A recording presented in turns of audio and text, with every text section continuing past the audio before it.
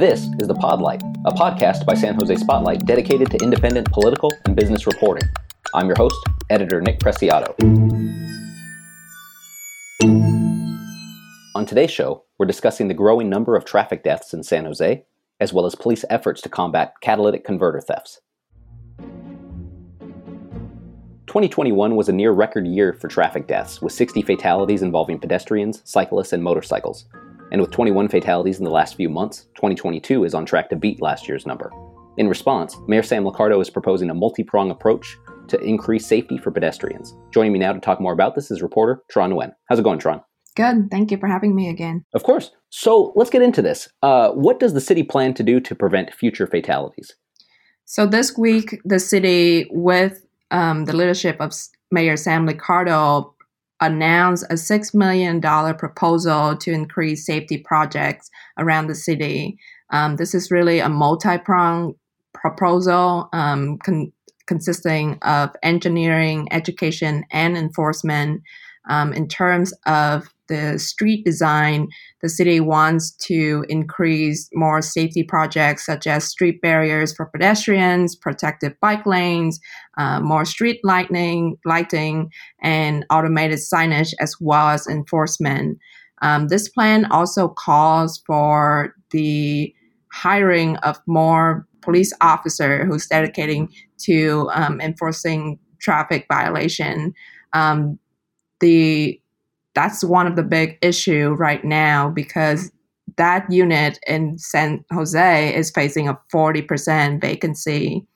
And on top of that, this plan is also hoping to spend at least $50,000 on an app that would potentially improve participating drivers' habit to reduce speeding and make San Jose street safer. Yeah, and I can see how this is definitely a multi-prong approach, given that they're involving the police and engineered options, like you said, like barriers for pedestrians. Now, this is all in response to pedestrian deaths that have been increasing over the years in San Jose. Can you break down those numbers for us? Of course. So essentially, the mayor has called this an endemic in our city. San Jose have seen the number of people die from traffic collisions grow every single year since 2015. This is with an exception, of course, with in 2020, the first year of the pandemic. Last year, we saw 60 people died because in traffic collisions. And as of today, this week, we have seen 21 people die from traffic accidents. So it's definitely a very alarming issue. And what is causing these fatalities? I know that Sam Liccardo, the mayor, and a few other people, Police Chief Anthony Mata, Council Member Dev Davis, they all held a press conference recently to discuss this plan. Did they talk about what's causing these fatalities at all? Yes, definitely. So another thing that I want to mention is that in response to the number in 2015, the city actually adopted an initiative called Vision Zero and created a task force to start collecting data and analyzing which intersections and corridors that really need attention and which one essentially were hotspots in terms of traffic fatalities. And they have identified 17 intersections / corridors in our city to really focusing this effort on. One of the leading cause of traffic fatalities in the city is speeding. The data also show that more than 75% of drivers who responsible for these deaths were male drivers. So those are some of the data points that are really going to dictate and help inform lawmakers' decision in how they're going to spend this money. A lot of this, especially this year, the majority of deaths have happened after dark. So that's also something that the city is also considering of shifting law enforcement to go out at night instead of in the daytime to really address the issue when it's most prevalent. Right. And, just another quick question here, Tran. Do we know how many of these deaths are unhoused people? I know that this is something that homeless advocates have brought up before. Right. We are not sure about this year number, but last year, I think 20% of all deaths were unhoused people that was hit by a car as they was trying to cross streets. I see, because I know that even some of these 17 corridors, I don't have the list on hand, but I know it's in your story. People have also said that some of these corridors, there are homeless encampments nearby. So I also just wonder, how much of that is playing a role into who's actually getting hit and killed in these corridors. Of course. And one thing I also want to touch on that I mentioned earlier about the automated enforcement. So this is something that Mayor Liccardo is pushing. There's a state bill that just got introduced in February, and the San Jose mayor is going to testify later this month, hoping to get more support on these automated enforcement. Essentially, they are speed cameras that are going to capture speeding vehicles in these areas specifically. I see, and that's kind of in line with other things that Mayor Liccardo has proposed and actually gotten funding for, such as automated license plate readers, especially last holiday season with all those thefts that were happening at malls and shopping areas.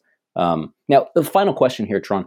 Part of this plan relates to police and traffic enforcement. I know you touched on that a little earlier, but where does that factor in here in terms of keeping these deaths low or really just preventing them entirely? Yeah, so as I mentioned, the city right now, specifically the traffic enforcement unit, is facing a very big vacancy. The city budget for 30 or 31 police officers to be traffic enforcer, but right now we are having a 12 position vacancy. So that's roughly 40% vacancy. Police Chief Anthony Mata also mentioned that this is not a unique issue to this unit. San Jose Police Department is very thinly staffed. That's something that the city has been talking about, and we might see more conversation and discussion about this issue as we move into the budget season in the next couple of months here. But that's something that the city is definitely looking into, and especially Councilmember Dev Davis. Councilmember Dev Davis has proposed to increase or to expand this unit to have even more positions. So we'll see how this all going to play out in the next couple of months. Hi, this is Lynn Balistreri, San Jose Spotlight's Development Director.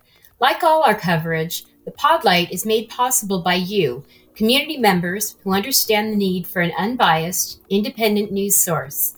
Your fully tax-deductible gift will go directly to support our nonprofit newsroom.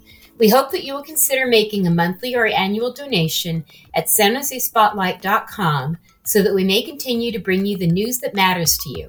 Thank you. There were several growing trends over the course of the pandemic, including the theft of catalytic converters. Thefts have increased locally in recent years, rising from 84 in 2019 to nearly 1,100 in 2021, according to San Jose Police. In an operation last November, SJPD arrested 15 people suspected of participating in a Bay Area network of stealing catalytic converters. Police recovered more than 1,000 parts with that. In response, San Jose has created a new program looking to stop catalytic converter thefts, and joining me now to talk more about this, Senior Reporter Eli Wolfe. How's it going, Eli? Good, Nick. So, Eli, what is a catalytic converter and why do people want to steal them? So, catalytic converters are basically exhaust filters that control the toxic emissions from cars. They contain precious metals like palladium and rhodium, so they're a really attractive target for thieves who can either extract the metals or just resell them. They're also really difficult to trace, so even when police find suspicious loads of converters, they can't always tell when they've been stolen. And actually, just as a personal aside, I'm unfortunately very well acquainted with this crime because I've had my catalytic converter stolen 6 times in the last 5 years. That's almost once a year. That's insane. Yeah, it's pretty wild.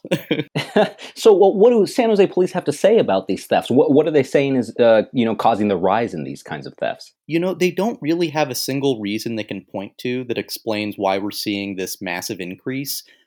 Some of that increase might just be because of the pandemic, which has created supply chain issues, which makes these parts scarcer and therefore more valuable. So, Eli, what is this program now that the city and the police department are working on to combat these catalytic converter thefts? So San Jose is pioneering this new program called Etch and Protect. This is the brainchild of Captain Todd Trayer, who started looking into the problem of catalytic converter thefts last year after a San Jose resident was killed while trying to stop people who were stripping his car. Basically, the San Jose Police Foundation has paid for etching equipment that is being used in local auto body shops. So when people go in for routine maintenance, they can opt to have their license plate number etched onto the catalytic converter, along with the San Jose Police Department logo. So the basic hope here is that thieves might be deterred from stealing converters if they see that they're marked, and it also makes them easier for police to identify when they recover catalytic converters that are being transported around or stored somewhere. I see. And now, final question here. How successful has this program been so far? I believe it's really only a month, maybe 2 months into the program, right? Yeah, we're just about a month in, so, it's early yet. But according to the police, about 250 vehicles have been serviced, and there have been about 500 inquiries from people who want to get the etching done. Trayer told me that he wants to expand the program to 10 mechanic shops eventually. So there's definitely room for growth here. And according to one of the store managers that I spoke with, the community response has been pretty good. This really requires minimal effort on the part of the vehicle owner. And, it potentially will spare some people some headaches in replacing their converters. Yeah, here's hoping. Maybe you should take part in that too, Eli. Honestly, I'm thinking about it. Well, all right, man. Thanks so much. That's it for this episode of The Podlight, a podcast produced by San Jose Spotlight, the city's first nonprofit news organization dedicated to independent reporting. I'm editor Nick Preciado. Thanks for listening, and we'll see you next week.